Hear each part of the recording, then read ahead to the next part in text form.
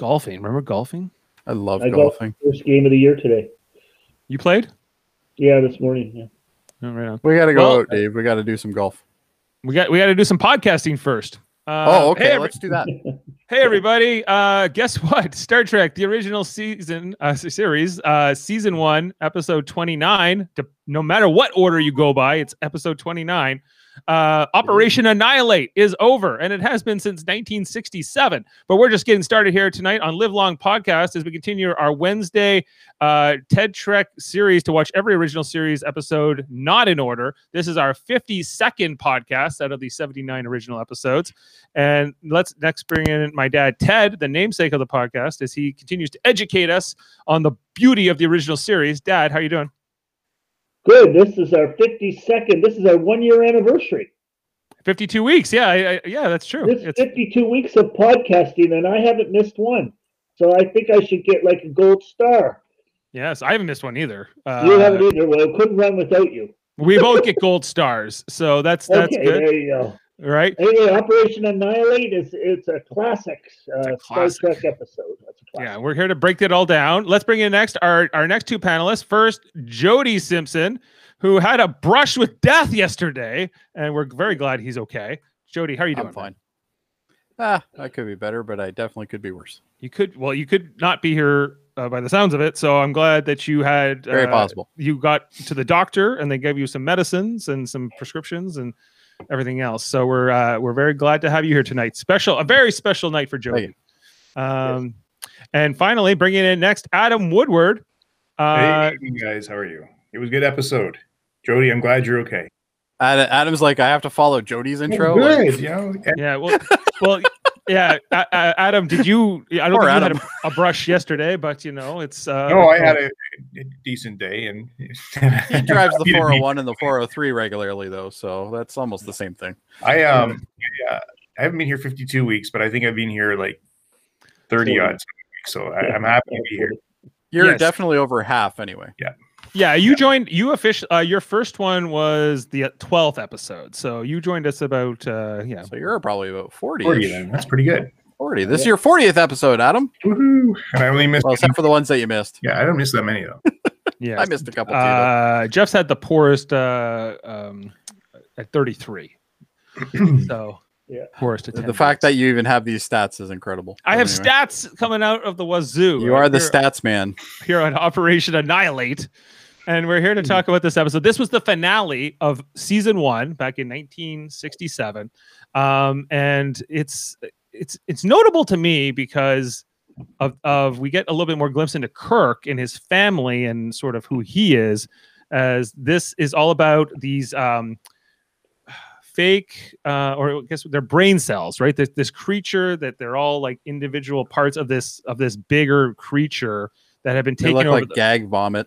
Yeah, they look like what would be known as gag vomit, as we can see there, on strings, Bewitched style for a lot of it. And I think they did pretty good though. I think I think this is maybe my biggest criticism of the episode, that the effect is kind of just not that interesting, but I think otherwise, but they're pulsing and stuff. It was pretty neat. It's fine. I just think it's the only thing that sort of takes me out of the story a little bit. Otherwise, I think it's actually a very good episode. But I think that there's some missed opportunities too, because it becomes all about Spock and Kirk. But Kirk's brother, George Kirk, dies in this episode, along with Sam, good old Sammy. Here he is played by William Shatner with a mustache. With a mustache. Kind of like your mustache, Dad. Hey, wait, is Ted real today? Or is Ted just playing Ted with a mustache? Yes, I think so.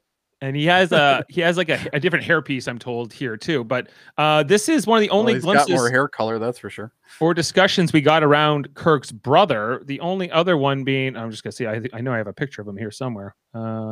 The nephew. Do I have? Oh, here he is. This is the other version of George Kirk from the J.J. Abrams movies. We got a glimpse of him in the first movie in 2009. This is an alternate time. Stealing the Stang. No, he wasn't stealing the Stang. He was on the road. He was on the side of the road. No, but that's what I'm saying is when Kirk was Oh, yeah, stealing yeah. this thing. Yeah. Yes. Dave, can you go back? Can you go back to that picture you had up there of the kid on the bridge? Right, with the nephew. Yeah, it was That's the that nephew. right there. Did that actually happen on the show? It was a deleted scene. Oh, okay. Because Yeah, it's not in the actual episode. Oh, okay, yeah. 'cause- It blinked too long there for a second. Yes. but And that that's that kid was the same kid in another episode. was he the one where the adults and you know the one Yes, with Yes. Miri. I think he was in Miri. he does look familiar. He was He he in did it Miri first. He did it first. I think this he was Blame in him, Miri. not me. It He was said Ted. it.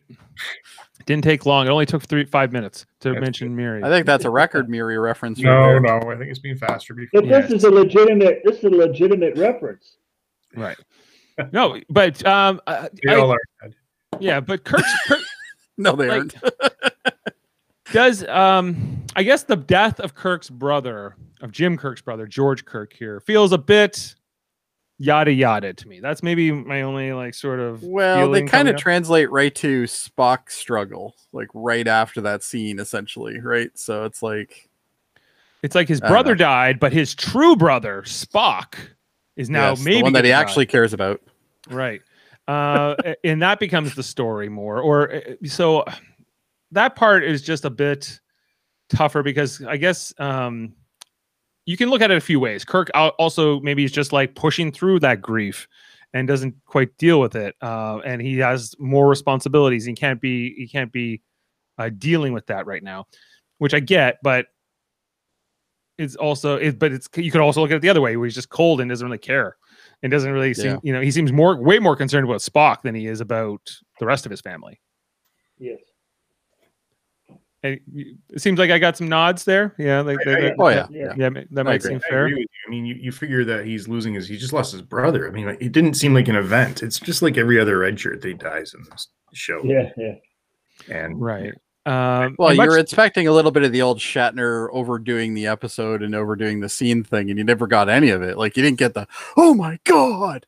like, yeah, I mean, who knows how long it's been since he saw the guy last, his brother. And Well, you get the impression it has been a while. right. Yeah.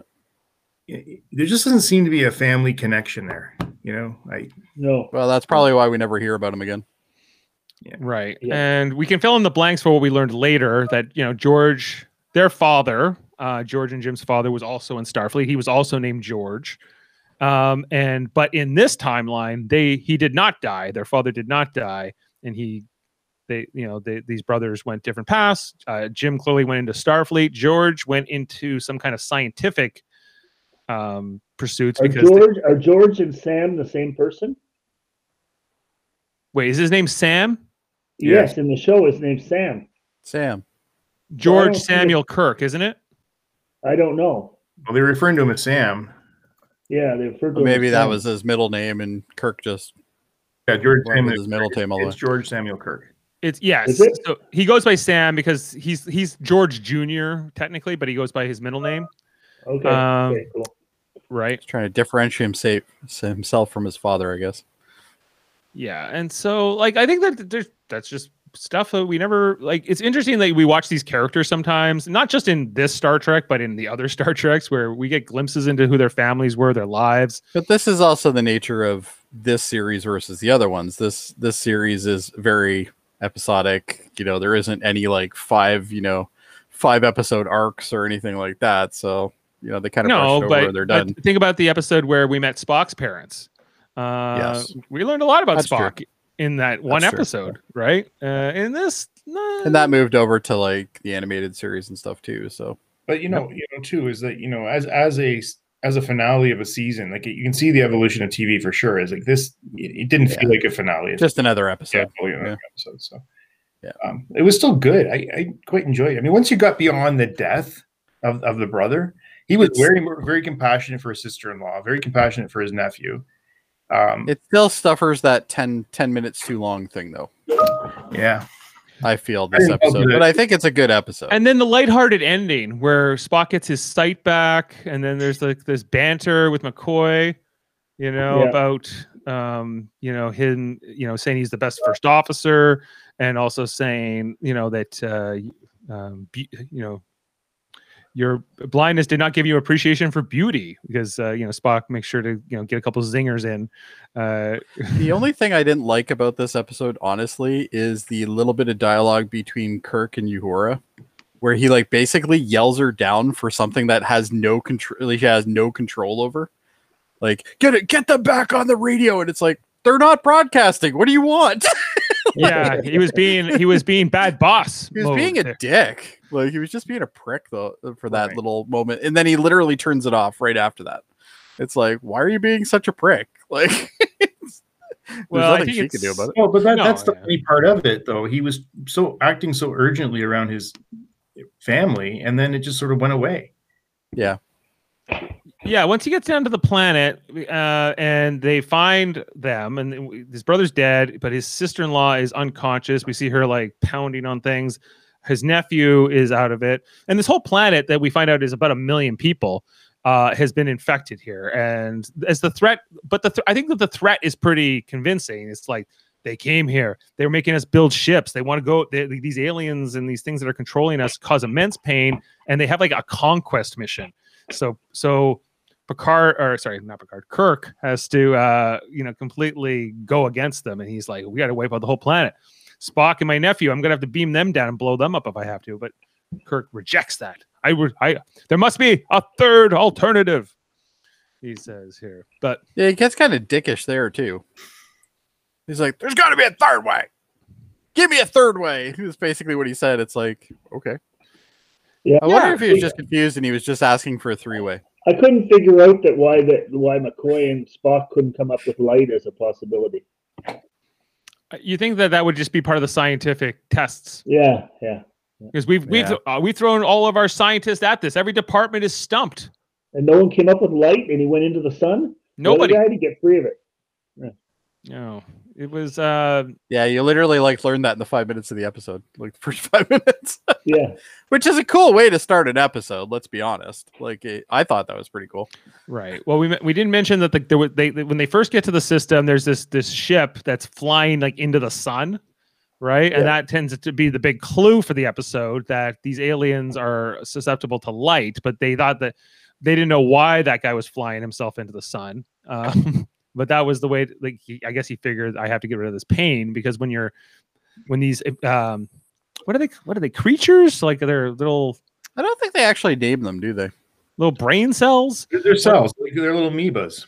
They're little amoebas. Yeah, they're little like amoebas that like attach to your spinal cord, basically. When they sting you, they leave the stinger in you, and then it can't be removed surgically. It's like inside your nervous system, and it causes immense pain. And then the organism uses that to control the hosts. It's like those zombie ants. Yeah, it's kind of like, ever see those zombie ants on like Animal Planet and stuff? Oh man, that's scary shit. If you haven't seen that, look that up, and you'll probably not thank me later. Right. I think Adam knows based on his yes. Yeah. But that this episode though, where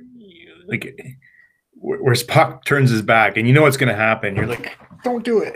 And then the thing was like thrown at him like a frisbee. Hits me. Yeah. Right. It's one of the tougher. Yeah. It's one of No, I didn't mind it. It reminded it was an early 80s. I think it was great. I think it was just campy enough. Yeah. But it was still serious enough, and I loved that. Yeah. I thought that was great. Spock, no, turn around, get away. Yeah. Spock, no. And I think I mentioned that a couple episodes back, where like Star Trek, the original series, to me needs to be kind of radio play, campy, but sci-fi as well, and it has to have some sort of adventure in it. And this has everything. It does. It's got the whole kit and caboodle. Right, as Kirk holds his true brother Spock. Exactly, the brother he cares for. Right, along with McCoy. Oh, come on, start my video. Okay, so we also saw like another yeoman was part of this landing party that comes down to the planet. Here she is.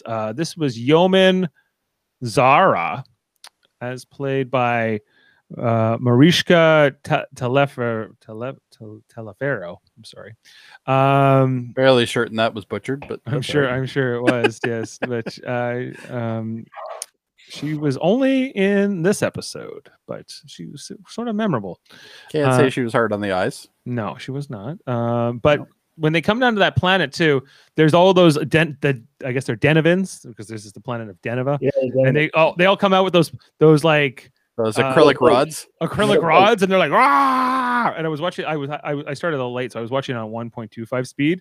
It was funny to watch on 1.25 speed. They're like, "Rah!" Just seeing them come out. The best thing about it is when I first saw them, I'm like, why do they have toilet roll holder things? Like, what's going on there? Right. So they were like acting like aggressive towards them, right? But they were also saying like, "Get out of here!" And they were Get out of here as they're running at them. Yeah. Yeah, and so they were clearly like under control, but this whole thing throws them off. They stun them, and when McCoy scans them, he's like, they are in pain, even though they're unconscious. So that kind of gives you like the stake is that you can't just like be sedated per se, right, and be sort of relieved from this. And then McCoy, we mentioned that they hear a loud scream. That's where they find the brother and the family, and she's trying to keep the things out. Peter's unconscious, and this is where Spock takes over. I know I'm just hitting through the plot, but at this point, then is that what because she was trying to block the vent. Yes, because I guess they would fly in through the vent. Right. Well, maybe that's how they're getting through the facility, right? They're using the air ducts. Yeah. Because clearly later on, those xenomorphs use them. Exactly. So, right. This is a prelude to that. I'm telling you. This is a prelude to Alien. Yeah. Right. Yeah, it's clearly how did they say it was like 5 months ago that these things got there? Because that's it was something like that. Yeah. The sister explains, like the sister-in-law, they've Orella, been fighting with them for that long or something. Yeah. Yeah, they arrived 5 months ago, and then they took over, and so they've been running them ever since. And they're nefarious. They have like sort of a hostile intent, even though they are just loathsome blobs of jelly. Blobs of vomit. But they're effective. They are effective. They took over the entire population. Like, that was pretty good. What was going on with Nurse Chapel up in the sick bay when they first bring Spock after he gets stung here? And I think Roddenberry was mad at her at that point. But like, you don't need all the screen time. She wasn't. McCoy said either give me this or get out and get a nurse here who will. Well, why didn't she want to do it? I couldn't quite figure that out. Maybe she was upset. I think it was like her own ethics thing or something. She's like, oh, you can't do that, blah blah blah. And it's like he's got to do it. Like, he doesn't have a choice. Like, he's trying to save him. Yeah, it was a weird bit of banter, and I think we're missing a scene there. I think there's something there that got cut out that shouldn't have been cut out, because I think it would make more sense whatever was shot for that. Because I can't perceive that this is just what they shot and that makes sense, because it doesn't make any sense. Like, you don't really get the gripe that she has, other than she's obviously against the procedure he's trying to do, but you don't know why. Like, and you never do, right? I think they just like, oh, she needs a spot, right? But right. Yeah, just strange. I'm guessing there was a deleted scene. There probably was. Yeah. Once Spock does regain consciousness, though, he storms out of the sick bay. He goes to the bridge, and he's like throwing. Oh, that fight is something. Throwing Sulu out of the way. Well, throwing Sulu's devil out of the way, who is clearly the devil, as well as Kirk's devil, as well as right. And that one wasn't very well hidden. Did he nerve pinch Kirk? Is that what happened? He tried to. I don't think he ended up doing it, because there's a point where they're like holding him, and he's like, try to get him, and he can't get him. Yeah. But eventually they wrestle Spock to the ground, and they give him a sedative, and then they take him to sickbay, and they kind of show how much pain he is, because they have a pain gauge, I guess, on the reader. Yes, the K3 measurement, very well known in the medical community. The K3 indicator. All doctors know about it. Yes, the K3. Jody was hooked up to it yesterday. No, I wasn't, because it doesn't exist. But anyway, not yet. But maybe in the future it does. So eventually, but they're able to have a conversation with Spock. He's able to kind of talk about how I don't worry, I won't try to take over the ship again, and I can totally like meditate my way out of this. I can just psych myself up and condition my mind to ignore the pain. And they're kind of like, I don't know, man. I don't think that that's too realistic with everything He we've managed to do seen. it. I think he did all right, considering. Yeah, but then he breaks out of sickbay again, right? Yeah. Okay. Number one, if you're going to lock this guy down and you're going to put straps on him and stuff like that, why would you leave it so there's not even a guard at the door? It's Like, he literally gets right out. Yeah. You could literally, like, they have security guards on this ship. They have hundreds of them. They can literally just put a bunch right in front of Spock. But he gets out. That's not the point. He gets out and he goes to the transporter room and he runs into Scotty. And Scotty's like, "Hey, what are you doing here? You're supposed to be in sickbay." He's like, "Oh yeah, yeah, you're supposed to be locked up right now." That's he like totally literally what let he me says. out."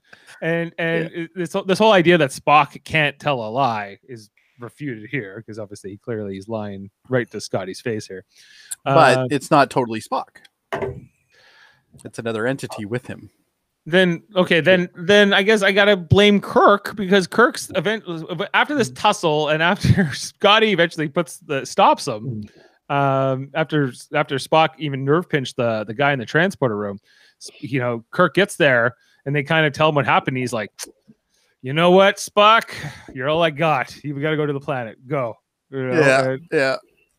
I'm like, it ends up being the right decision, I guess. Oh yeah. Is that when he's going with a little red toolbox? Yeah, I except- used Yes, to he's have got one the of little those. red toolbox. He's going to go Used get a to get them sample. at Zellers Yeah. for $10.77. Yeah, that's awesome. I thought he was bringing down like a ratchet set or something. In my Zellers days in the 1980s. I'm sure you did Yeah, because I have one. yeah. I guess- sold. the logic here too is that Spock's already infected, so he can't be infected again. So he's the one to go down and collect a specimen, right? That was the logic that Kirk Yeah, sort of Yeah. goes with and here, he's probably the strongest guy there as well. right? Well, so when he does beam down with his little toolbox, he runs into this guy, who they have a bit of a fight. He has the key to the city, Yeah, and he's going to beat him with it. yeah. Yeah. This fight was a weird one too. Oh yeah, This was the weirdest of them all. Because This was so weird. what stood out to me was if they're both infected, should they be beating each other? should they be fighting each other? But that Yeah. was what seemed just a bit off to I me. think this made them all insane, so they didn't really know what they were doing. Yeah, but Kind I of like thought, the Naked Now. I thought that the organism sort of had a collective mind. It was sort of Yeah, I'm not so sure.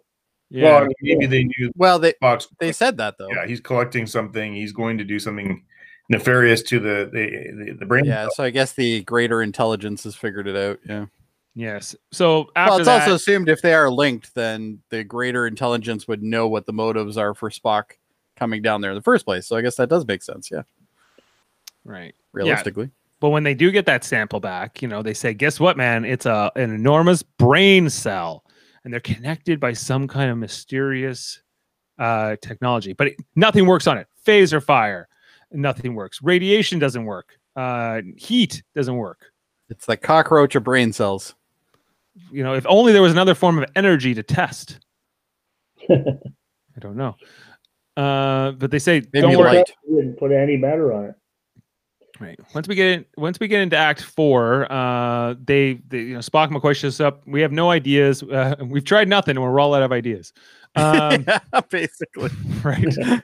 And he's like, "Well, I don't know. You got to do something because We tried bribing it. That didn't work. So we're like, what are we going to do now? Right. But this is where Kirk's like, "Well, what was going on with the guy at the beginning? The guy who flew into the sun. There's got to be some connection there, right?" And they're like, "Well, maybe if we were we were Maybe scientists." that's why we saw that. Only we were Ah. scientists, yeah. Yeah. I'm like, I get Spock's It's a a TV little show, bit man. What off do you his want? game here, but yeah, it's because even Kirk's right. We have 14 science labs on this ship. We can't figure this out. I'm like, I'm with you, Kirk. Yeah, we're a goddamn science and exploration vessel. We can't figure out why these brain things are taking people over Yeah, and what their weaknesses are. all through it. But then because Kirk's the one who actually figures it out, despite not being the scientist of the group. And then they start to test it. They figure out that it's light and that they could create. What if we could bring the sun to the planet? And so they're like, we put satellites around. The plan here is to like put magnesite and trevium, they say, into the atmosphere. But first they have to do a test in the biolab, which is that big decompression chamber we've seen a few times. That's used for different purposes. But here they put was it 1,000 candles? Yes, a million candlelights. A million candles. Million nits. Yeah. Right. This is a real scientific measurement, a candlelight. Candlelight is, I think they now call it a nit or something like that. But yeah, it is possible. technically. But it was a candlelight. If you go buy a flashlight nowadays, they actually have 1 million candles per square inch, more specifically. Yes. Well, that's a lot. That's a lot. It's a lot of light. And so they put the they put the creature in there. They all put their nice fancy safety goggles on, the big red ones, and they go, it worked. And now they're like, but Spock's like, logically, we have to put somebody in there, and it has to be me, right? Or the nephew. That's the other alternative. It's the only other 2 people they have infected that are alive on the ship. So Spock's like, it's got to be me. You got to put me in. And he's like, okay, but let me put some goggles on you. No, there won't be any goggles on the planet. Well, give it a shot. If it doesn't work, do the test again without the goggles. The only thing that kind of fell apart there, though, was that the people on the planet did not have Vulcan eyelids. So did they all turn blind? No, because they figured out right? They figured out that they didn't need that much light, or the light didn't need to be that strong. Oh, after okay, yes, that's true. But before they actually deployed it to the planet. That's right, because that's when he got mad at Bones, because he said it didn't mean he didn't have to be blinded. Right. Right. But Spock seems okay with it because he's out of pain, but he walks out of the chamber and he runs right into a desk. He goes, but I'm blind. Yeah. You can tell because I walked right into this desk. That scene was pretty similar to when he came out of the chamber in Wrath of Khan. He bumped into the wall, and you can see, and he did the same acting job. You can see he's struggling a little. Yeah, because he bumped into the table or the chair or whatever it was, and he looked very similar to that scene to me. Yeah, right. Yeah, I agree. Yeah, I never thought of that, but now that you mention it. After that commercial, though, that's when McCoy's like, guess what? We didn't have to blind you, Spock. We could have done this with light that wouldn't damage anybody. Bonus, we got to blind you, though.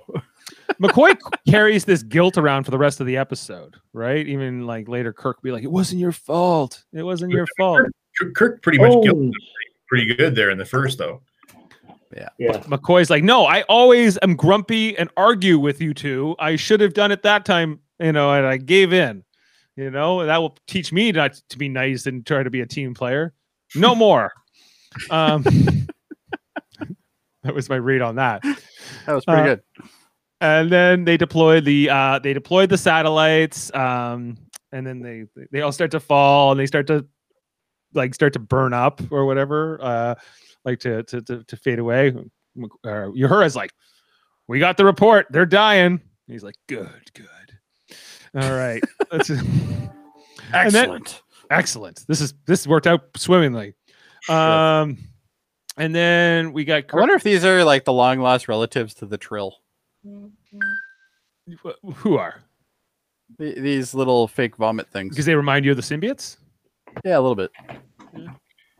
Well, I think they're just a parasite. There's bound to be a lot of parasites in the universe. They might be from another dimension, or they might be from another galaxy. They never really figure out their origin, but they're yet another example of just hostile aliens that space is trying to kill you. Watch out. But they do this a lot in Star Trek. I mean, it's always something. Especially in Enterprise. In Enterprise, the entire first season was all about them fucking up and almost getting killed all the time. That's pretty much it. Right. We get this whole thing. We talked about it really, but Spock comes to the bridge, and guess what? My inner eyelid. It's like your own appendix, because we were told the Vulcan sun is a little brighter than the sun of Earth. A little known fact there, Dave. A little known fact. Little bit known fact, yes. Yes. I knew that Vulcan was more arid and hot, so I guess it tracks that it would also maybe be sunnier. It looks like Death Valley. Yeah. And so all good, no need to worry here. They have sort of a light moment, and they head off. They trade their jabs and off to Starbase 10. But okay, and we have touched upon this, and there was this deleted scene, which I kind of want to know what the contents of this deleted scene were with his nephew Peter. It's probably like Kirk being like, "I miss your dad," and Peter's like, "Yeah, well, he's dead now. Thanks, Kirk." And his mom too, for that matter. So, and by the way, remember my mom? Well, I like maybe that's what it was. I They like got to a know. little tiny Star Trek uniform for him too. Yeah, he's wearing They a little tiny uniform. But wouldn't Jim Kirk here be his next of kin and sort of maybe the person he would? Yeah, he would kind of have to take him over, wouldn't he? Well, I would think so, unless like what do you think happened to Peter Kirk? Yeah, kids have no place on a starship. No way. Well, that's in Kirk. Well, in Kirk. Oh, sorry. What? I'm They glad- can't. I guess they can't have Captain Picard Day then. That happened years later. Come on, we didn't need Peter Kirk on the bridge of the Enterprise because it was like pressure. No, it's like adding the cousin to the Brady Bunch. You just didn't need it. Yeah. You know, would have been So- another stupid cast member. But you're right, Dave. I mean, you've got a family member here that just gets dismissed and you never hear from him again, right? So, is there a history Well, with it? Something would have to happen. Like I would just like, hey, we're gonna take Maybe him he to turns Starbase into 10. Nero. We're gonna run into my parents, and my parents are gonna take in Peter or something. Like you could at least throw it a line. Well, that could we- have been the scene, right? Him explaining that he's going to go live with his aunt or something like that. But no, we need banter here with Kirk and McCoy arguing about beauty and looks and his Vulcan ears and his Vulcan eyelids and like why? Like it's It was just a Because fun they part had of 10 the more minutes episode. to fill. but they could have Yeah. filled it with something else. Like True. but it's just the formula of the original series that we have to end this episode with some kind of Yeah, like well, Kirk and you know, Spock and McCoy are all arguing with each other. TV shows to this day still do that. Like it still happens. It's There's got to be some sort of banter to leave you on a high note kind of thing. I don't know if there has to be, but it's what they did. It's what the choice they made, and for better or worse. And then that's the end of the plot. They beat the aliens. The planet is saved. Peter Kirk, who knows, and that's about it. But cousin of David Marcus. I suppose Maybe. he would be. Well, I guess he would be. Yeah. Yeah. Did they have a relationship? Probably not. Okay, so I think he turned into Nero. yes. That's what I would like to see. Maybe that's the whole plot of He Nero. merged with the Romulan Nero. But hey, Yes. that's the episode. But maybe we can learn some things we didn't cover. Oh, I'm doing some fun facts, am I? Okay. Oh, yeah, Well, you're I happen to have that up here right now, so that's good. You can start. All right, I shall. There is an outtake in the Star Trek blooper reel showing that the alien parasite attaching itself to Spock's, it says buttocks here, but I like to say ass, by mistake. So there was actually an outtake that we never got to see Where it hits him in the ass. they threw it and it gets stuck to Spock's ass. And let's be honest, if they put that in, that would have been way better. Only if he had sold it without laughing. He was just Yes, like, if he just went, fascinating. I have to go. Doctor, are you a proctologist? Yes. You happen to study proctology. I got a pain in the ass. You won't believe. You ready, Adam, or should I continue? Keep going. I've got one. All right. This is the first time McCoy's lab is seen. Inside the lab, the prop used previously as Balak's lamp desk in Star Trek, the original series, the Corbinite maneuver, can be seen sitting on the shelf. Different components of sickbay were added over the first season, such as the decompression chamber seen in Star Trek Space Seed. McCoy's lab contains one of the life support canisters used in the Botany Bay. There you go. So there you go. That's interesting. What I always thought would be interesting is to actually be in the sound stage and get to actually walk through those sets and understand like sort of what kind of space that occupies, but not as much as you think. not as much as you think ever, right? Yeah, a lot of those sets were way more closed than people realized they were. Oh, apparently I just got email. Sweet. All right. I found one here. I found one I can All throw right. in as it was the first appearance in Star Trek for child actor Craig Hundley, who played Peter Kirk. And he would also play Tommy Starnes in the third season episode, And the Children Shall Lead. So it wasn't Miri. Wasn't Miri. That was It another was And the redhead. Children Shall Lead. That's the one where like they're controlling the parents have all died and there's this weird And they're all alien. going like this. They're going, Yeah. Yes, I remember that. Yeah, he is that same kid. He didn't he go on to do something else too, this actor? I thought I was reading that. I'll keep going. Oh, Craig Hundley. He is an actor, inventor, and musician. What did he invent? He invented something that they used in Star Trek, the movie. Invented a musical instrument known as the blaster beam. Yes. He patented the design in 1984, and it was used in Star Trek: The Motion Picture, and it was also used. Huxley played it in the soundtrack to 10 Cloverfield Lane. There you go. A little known fact about Craig Hundley. You didn't have a blaster beam? No, it wasn't around yet. Hit us, guys. You got one, Adam, or should I go again? One. Unique to this episode, this is for Dave. Uhura wears a black belt on the bridge, having worn one only while on the landing party in a previous episode produced for the City of the Edge of for Tomorrow. So she wore it when she was on the landing party wearing a communicator and a phaser. So she had only worn it there before, but this time on the bridge. Right, and the Omen was also wearing one, right, when she beamed down? Yeah, I think so. Yeah, do you have a picture and we can see? I have one of her, but not like a wide shot. I'll see if I can find. No, I don't have it ready. Sorry. Sam Kirk's office was at the UCLA. That was where that's UCLA. Yeah.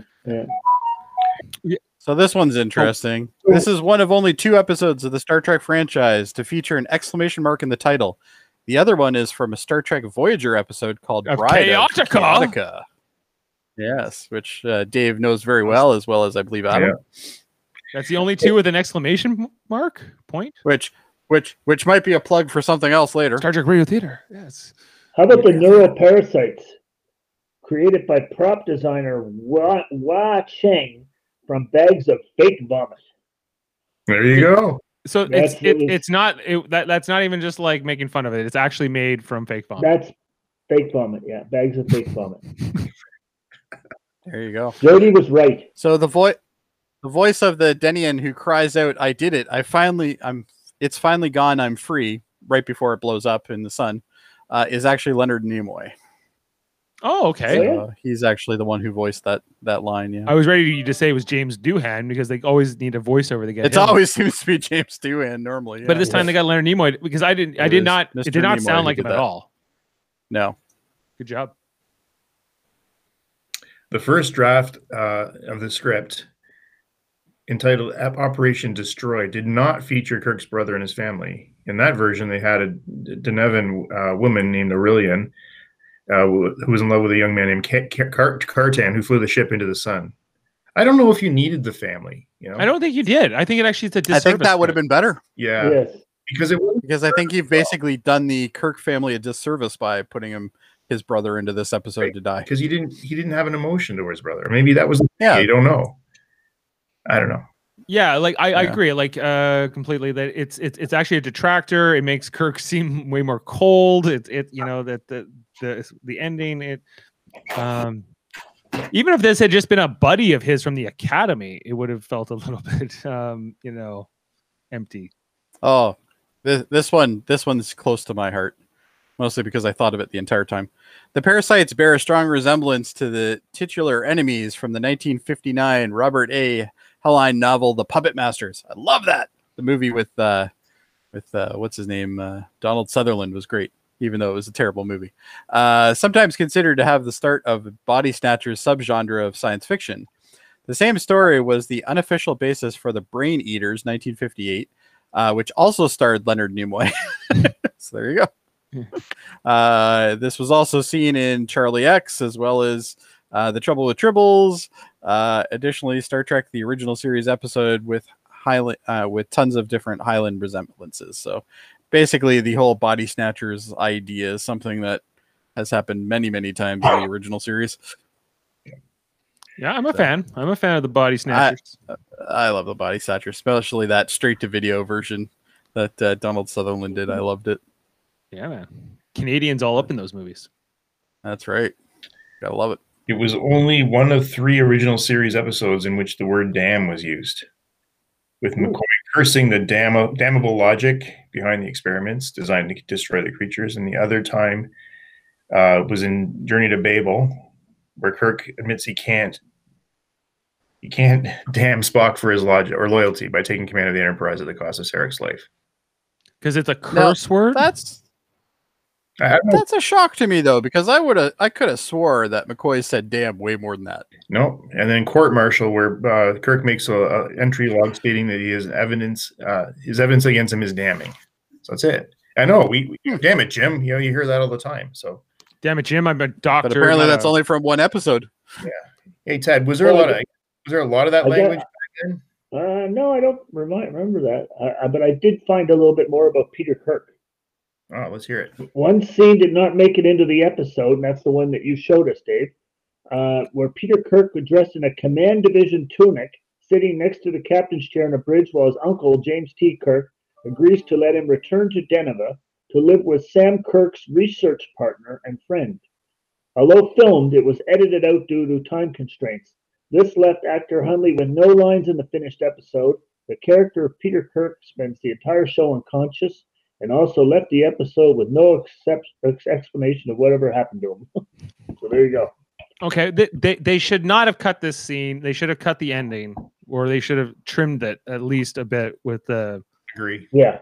Or get rid of the whole family. Or just get rid of the nephew. Don't even have him in the story. I'm going to disagree with you guys, and the reason being is because 60s television was exactly this. They wanted to end on some sort of high note, so you weren't feeling down and you'd watch the next episode. So I think from a marketing angle, I think this makes more sense. Yeah, this is where you got to remember, we're used to the new ones where they will end it on a terrible despair, like it happens, right? Right. But back then, like think about all the different shows, like Mission Impossible and $6 Million Man and all those. They always ended on a high note. But they didn't bring. Did they bring those characters' families in? Like when they were on Mission Impossible, they're like, "Hey, this is Phelps's brother. Hey, guess what? He just died." And no, I'll give you that, Dave, for sure. Yeah, okay. That's true. Any more facts? That's I'm good. I'm good too. Okay, well then, hey, let's get up to some quantifying of this episode as we head into the ratings. As mentioned, this is our 52nd episode that we've watched. Heading into the 53rd next week. And let's start with Dad. So how many episodes of Star Trek the original series is there? 79. 79. So we're more than halfway at this point. Oh well, more. Yeah, we have 27 left. 27 left. It's been a long voyage, gentlemen. Half a year. It's all half a year. And then the lockdown should be over. Time for Discovery or Picard. Well, Picard trailer. Can we talk about that later? We should talk about all that because I'm very excited about this. Yes. But before we do, Dad, I need to know how good this is. Yeah, I think I'd give it about a 7.9 or an 8. An 8. Give me an 8. All right, you got an 8. I'm going to go. I think I would go probably like 7.6. To Adam. Oh, I like this. I give it an 8. Okay. And Jody? It's going to surprise you guys, but I'm going to give it an 8 as well. Oh, wow. Oh, I'm the low vote here. Yeah, Dave's actually the low one on this one. Yeah. Okay, so 7.9 average between the four of us. This has a 7.6 on the IMDb. Gives us a 7.8 overall, which is above average. So pretty good overall. And now we have to pick our next episode. I picked last time, so it's not me now. Yes. I gotta fix that part and do all that. But Dad, do you want to pick the next one, or Adam? No, I'll let one of you guys. I picked a lot. Well, you know what? It doesn't. Let's just pick one. I mean, let's go with The Children Shall Lead. So we can actually see that guy talk. Yeah. Yes. The Peter Kirk actor who didn't get to talk this week. I don't know about you guys, but I am not excited about that. But anyway. I love this episode, even though it's bad. So I'm excited for it. Not a fan of this episode, but that's all right. All right, we just pull that. All right. When you start watching, you'll be like, "Oh shit, it's this episode." You're gonna know, trust It's me. one of those episodes I've just watched. There's a few original series episodes I've just seen more times than others. Cat's This is Paw is one of also them. This is yeah, one of this them. is also one of those episodes that in syndication it was always on. I don't know why, but like every time, like in the 80s when I was watching Star Trek, this is the episode that was on almost all the time. Yeah, So, for better or we're worse. so spoiled now and with Netflix and stuff, right? Because we get to pick what we want now. Oh, Peter Yeah. Kirk's a really tall kid in this episode. Okay. Yes, but but just on that segue, so we're pretty much wrapped up for I think our coverage of this particular episode, Operation Annihilate. But we're gonna be back next week to talk about the next one, which, as we mentioned, is And the Children Shall Lead from season 3. But we said that there's a bunch of other Star Trek news. First Contact Day was this last Monday. It was. Past Monday, and so Star Trek put out a few announcements, which included that in Star Trek that Picard, Picard trailer. Oh, that Q, as played by John Delancey, will be returning for the second season of Star Trek Picard. We already know that Whoopi Goldberg is also going to be in season 2. I broke that news ages ago. Yeah, that got revealed on The View, I believe, right? Yes. He asked her on the View to come in for that. So I don't know, like I wasn't super keen on the first season of Picard. I'm hoping that this is maybe the lift it needs. I am so excited about this, and I'll tell you why. And it sounds silly, but it's the Queen of Hearts. That's the reason why I'm excited over it. At the end of the teaser, the Queen of Hearts turns into Q, obviously. So you already know it's about Q. But what people aren't seem to realizing is the fact that when Data was playing poker in the first season,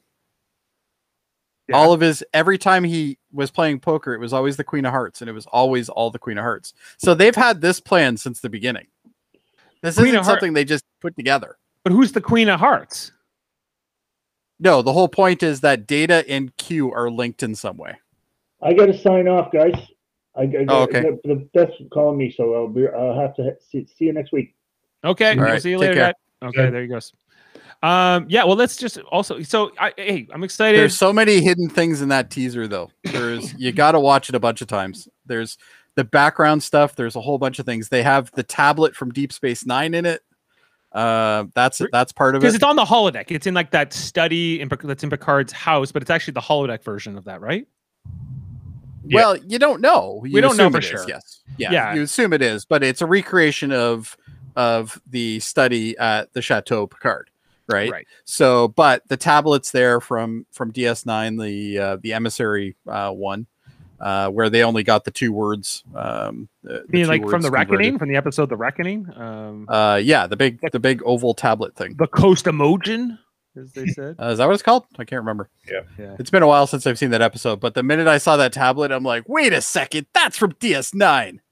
So who knows? We might maybe we'll see Avery Brooks come out of retirement for this. Oh, that would be something. They haven't shared a scene together since 1993. Avery Brooks and Patrick Stewart. When the original would have been the original episode of DS9. Yeah, it would have been the pilot of Deep Space Nine. That's the last time they were ever in. That's when he had a fit on Picard and he was pissed off, and then Picard left. He's like, "You got my wife killed when you were Locutus." He's like, "Well, it wasn't really me, but you know." Well, I was a fucking Borg. What do you want? What do you want? What do you want? I was a Borg. But no, I urge everybody to watch that trailer a whole bunch of times. You'll catch a whole bunch of things. Like for instance, on the what do they call it? The mantle, I guess it is, above the fireplace. Yep. There is a steel statue, which is a horse with a carriage. That's actually from the episode Brothers from Next Gen. So yes. that was there. There's a whole bunch of shit. That weird statue thing that the professor brought to Picard to have him go away on that that mission. That was there as well, even though technically he threw that in the wreckage of the D because he was rooting through trying to fit the book. Yeah. And the book, the Shakespeare book that he has in his ready room in Next Gen is there again, and it's open to the exact same page, which I was like, all these clues. Well, hey, I'm excited to have Q back. I think that the Q alone is Q and Picard is always gold. There's not even a bad episode with those two. Yeah. I think that it was kind of like the big missed opportunity to do a movie with Q back when they were doing the movies. Well, there was supposed to be a movie with Q, yeah. So that didn't end up going the way it was supposed to. So. It's kind of the story of Next Generation. Like it's the bookend of the series and everything else. Also, but not all just about Picard. We also got Star Trek Prodigy news yesterday as we saw our first look of the new Captain Janeway in cartoon form. It turns out it's going to be a hologram of Captain Janeway. It's a hologram, yeah. Yes, that is discovered. But she's voicing it, so that's cool, I guess. But yes, but it's not the actual. It's not the original Catherine Janeway. Honestly, I have no interest in this show, and I don't think I'm supposed to. Like, this is for a younger generation. So I'm gonna watch it. I'm gonna watch it. I'm still gonna look at it to see what it's like, but I don't think this is a show I'm gonna. I have no expectations for this, but no, exactly. I'm the exact same way. You know what? It might end up being amazing. Who knows, right? But I'm voting. This is more of a let's get kids hooked on Star Trek type episode. Well, I think they're looking at what Star Wars has done with some of their animated shows. Clone Wars, yeah, very, very popular. Clone Wars is fantastic, by the way. I've even watched it. Right. And you can hook a whole new generation into Star Trek through a show that's more accessible to them. So I'm all for this. It's just not going to be my cup of tea, I'm sure.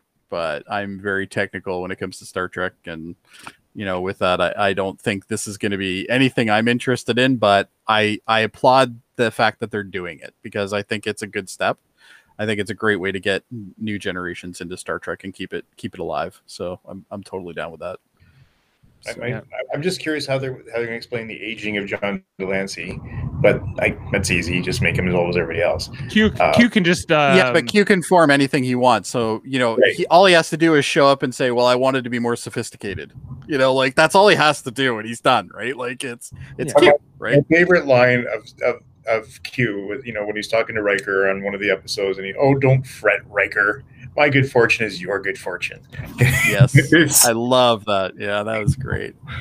John brand going on there. He's one of the only people from Star Trek that I've actually met in person, and he is a fantastic guy. He was so fun to talk to, and I've met him and Brent Spiner. Jane met him too. Oh yeah, great. Yeah, she said she really enjoyed meeting. He was super nice, super cool guy to talk to. So I'm very excited to see him. Also, we got a trailer for season 4 of Star Trek Discovery, Adam, and we got new uniform update. I knew the uniform was the first thing you were going to mention. I literally saw it and went, "Oh, Dave's going to talk about that." Well, yeah, like I thought that these were because they were finally in these new uniforms to end season 3, and here they are in season 4, and it's kind of the same design, but it's different color scheme. With the division color being the dominant color instead of the gray, and they put black down as the stripe. Interesting, very interesting looking. I like it. I got away from the gray, get some color on the now. It looks good. Yeah, it looks very next gen-y almost to me too. Well, the color palette's definitely next gen-y, but I don't think the uniforms really are. But it's more like with the pips and how like these top things attach and whatever, but it's also its own look, which is good too. It's supposed to be like the rebirth, right? So yeah, I guess that kind of makes sense. It comes across. So I was excited to see all that stuff. It's a good week for Star Trek this week. So definitely was. Star Trek fans should be happy. Yes. Especially Picard, because I didn't know what the hell they were going to do with Picard. So now that I know Q's in there, I'm so much more happier now. I was happy, but I'm like, it feels like it also feels like a desperate move where they feel like, what I think is going to happen? I think Q's going to flash him back to human. Instead of Android? Yep. Maybe. And you never know. You might see more Brent Spiner too. Do we have to wait until like November? Or do we have like any? You have to wait until next year. Oh, we're going to get Discovery before Picard. So, yeah, getting Discovery before Picard, yeah. But isn't there going to be a Lower Decks this summer again, or something else? Yes, August will be Lower Decks, and August is Lower Decks. I didn't mention that, but there was like a new trailer for season 2, and it was renewed for season 3. Yeah. Yes, they've already confirmed 2 more seasons for that one. Yep. So, which rightfully so. I wasn't a fan of it to begin with, but it definitely grew on me, and I'm happy. I didn't like it in the beginning, but now I've watched it twice. Yeah, I was the exact same thing. Once I rewatched it with my kids, I'm like, oh, now I get it. Now I know what they're doing. To see more Riker as the captain of the Titan. Yeah. So I think Prodigy is for the younger generation, like really young generation, and then I think really Lower Decks is supposed to be their version of The Simpsons for the generation that my kids are in, like the teenagers and stuff like Yeah. that. Because I remember when I was a teenager, that's when The Simpsons started, and that's, you know, it was kind of cool to watch, and it was edgy, but not edgy enough. You know what I mean? So Yeah, I think it's a also nice, for everybody who grew up watching Next Gen, which is why they chose to put it in that era. perfect time to do it. Yeah, because I can watch it with my kids, and I get the inside jokes. They don't get them all, but you know, they still enjoy the show. So I totally get where they're going with. I definitely have 180'd on my opinion on that show for sure. Right. So, hey, Star Trek living it up. First Contact Can't weekend. complain. And as mentioned, this was our 52nd episode of original series tonight. So we've done a full year of these straight. So, hey, You started crazy. the first week of lockdown last year, and here we are again. yeah, We're from Ontario, and anybody who's watching that doesn't know that, we're currently back into a stay-at-home order as of tomorrow. Yeah. So And it that started should a be fun. year ago on Monday. So a full year later, we're back where we started. wow. Yeah. Jeez. Oh, Well, man, actually, I know where Dave and I were, because we were playing hockey literally the day before the lockdown started. it was like March 14th was we did a hockey tournament that day, and like by March Yeah. 15th, things were Yeah, things went Rapidly. to shit. We're like, wait a second, we're not going to be able to play hockey. or So do anything.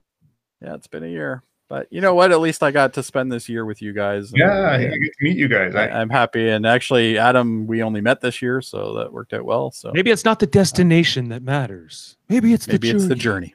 as Harry Kim would say. Oh, and I forgot to mention, we're doing Star Trek Radio Theater this weekend on Are you? Saturday, and we're doing Arman Bashir from Deep Space Nine with Jameel Yeah. Robinson playing Dr. Bashir. This is the James Bond episode, so check it out on Yeah, Saturday not my night. favorite episode, but I'm sure the radio play version of it will be much better. It's going to be very good. I'm going to be And Jeff's going to be Garrick, so that alone might be worth it right there. Yeah, so check that out. It's going to be fun. So if you haven't checked out Star Trek Radio Theater, please do. Yeah, And I our think other I'm going to channels. have to participate in one soon. You should. We gotta get you back in. Like now we're having like this rotating spot come through, and so it's Yeah, maybe I'll have to make a guest. We'll appearance get again. you in. We can get you in for the next Voyager. So you know, if you want to do Voyager, It's a lot of fun. What's up? It's a lot of fun. it's a lot of fun. Oh yeah, very much I so. enjoyed it a lot. Also, make sure we're going to be on later tonight, Jameel Robinson and I, to cover Big Brother Canada 9 as we're in week 6, the Veto episode. We do that 3 times a week, Mondays, Wednesdays, and Thursdays on a 10-week journey to watch that show, plus Trivial Debates, our monthly show where we argue about movies, TV, sports, and more. Eamon Mader hosting the next one, both Adam and Jody competing along with my dad for that one. Ooh. So that's going to be an interesting And time. Ted? Yeah. Yeah. Oh man. This panel. How many times am I going to get called an idiot? Never. Who knows? At least 6 rounds worth. So it's Minimum. minimum. The thing is, can I get called one? I'm going to try. Oh, dude, that'd be amazing. Yeah, probably not. He'll probably be good, but who knows? It's Ted Mader. He's unpredictable. You never know. He's off the wall. He's literally he's the rebel of this show for sure. Yes. He's the rebel Mater. Okay. Yes. Well, we're going to sign off. Thank you, Jody. Thanks, Adam. Thanks, Dad. And Jeff, wherever you are. And we'll be back later tonight for Screw Jeff. All right. Oh, thank you.